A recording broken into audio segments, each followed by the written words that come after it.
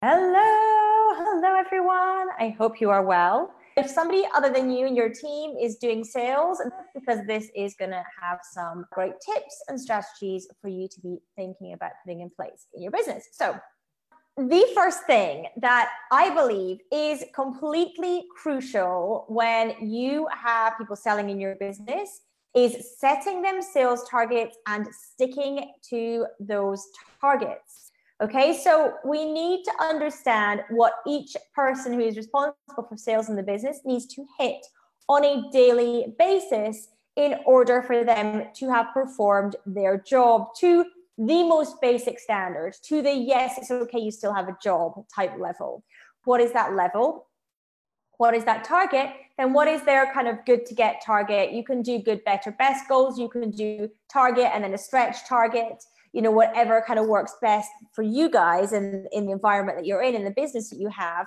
But they need to have a minimum expectation, a bare minimum that you basically need to do this level of sales or you don't have a job. You don't keep your job because your job is sales or your part of your job is sales, and this is the requirement for that.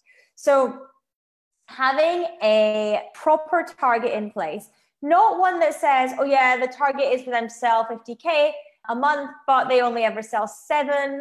That's not a target if you just have this random number that's floating around that no one really believes in. Okay, it needs to be a target that they really buy into and they understand is necessary as part of their job, as part of their role. Okay, so having a really proper sales target in place is really, really important.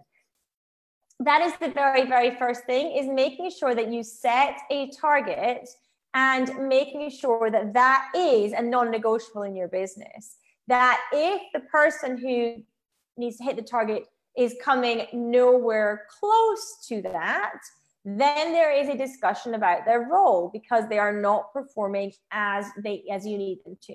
Okay, so that is the very, very first kind of ground level. If you have any salespeople in place and you are not doing this, you need to get this implemented like today. Sit down and work out what those are, and then set up those discussions with those team members so that they know the expectations around that. Incidentally, when you are setting those targets, you want each salesperson to be able to generate at least 4 times what you're paying them in sales as a minimum. That is their kind of real baseline. The minimum is 4 times what you pay them, they should be generating in sales. That is, where you want to start thinking about when you're thinking about setting your sales targets for your business. And you also need to look at your overall targets. What are your overall revenue targets? How are they being split up? If you have 2 salespeople, let's say you have an overall revenue target of 30K a month, and you have 2 salespeople, but you've only targeted them with 10. Where is that other 10 coming from? Okay, so understanding how it fits into the bigger picture of the revenue as well is really, really important when you're looking at those targets and how to set them. Okay, so that is step 1, making sure that you have really, really clear sales targets and making sure they're communicated to the people they need to be in order for them to be executed, and then holding the individuals responsible to those sales targets. And that may mean some incredibly hard conversations. If you have people who do have sales targets and they are not being hit, you need to have difficult conversations with them. You need to work out the reasoning behind it and making sure you're not fobbed off, of course, with the reasoning. You need to make sure that the reasoning behind it, if the reasoning is solid or not solid, and what can be done to get them to hit their target in the future if you decide to keep them on board. What needs to happen? What actions do they need to be taking in order to ensure that they're hitting their sales targets? They need to tell you that. Okay, you need to have that discussion with them. They need to have some ideas there. Okay, they need to understand that some action needs to be taken, and some, if you want a different result, you take a different action. They need to understand that needs to happen, and yes, you can give them suggestions, but you want them to be coming to the table with suggestions at the same time. Okay, so that that kind of is the basic needs to happen. Now, what I highly, highly recommend if you've got people selling for you is to have daily sales check-in calls with those salespeople. So sales team daily check-in. Now that can just be like a 10-minute Zoom call. That doesn't need to be an hour-long meeting, but there needs to be some way that you are checking in with them and they are checking in with you, and they are being kept on target. Because if they need to make a certain amount every month, and it's got to the 20th and they haven't made anything, they are not on target. You know, you need to make sure that they are moving closer and closer so that they are on target each day, each week, each month, and they're able to hit those goals. And it's your job, by the way, as the CEO, to lead them to do that. It is your job to be checking in and making sure that everything is on track with that, not leaving it to the 30th and going, oh, wait, hang on a second, we're nowhere near our sales target. What happened there? Okay, this is about leading and managing your team. This is not micromanaging. This is not controlling. This is leading and managing your team. This is mentoring, coaching, and training your team to get the best out of them so that they can perform for you. Okay, so that's really important as well.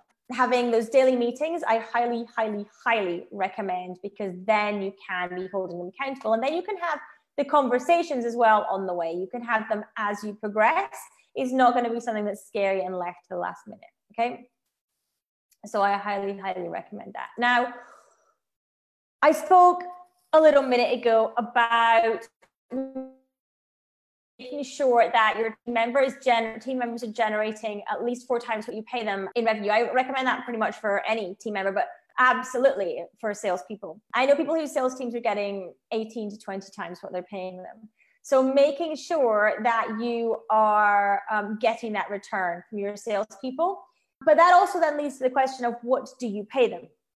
What I've seen, you know, both internally and in my clients' businesses, in terms of a good pay structure for people who are doing sales roles or have sales as part of their role in any way, is giving them a sort of basic plus a commission when they sell. And a good structure that seems to work, or a good percentages that seem to work, are 10% of the sale when they are generating the lead as well. So if they're generating the lead and closing the sale, then 10% is a pretty good commission to be giving them.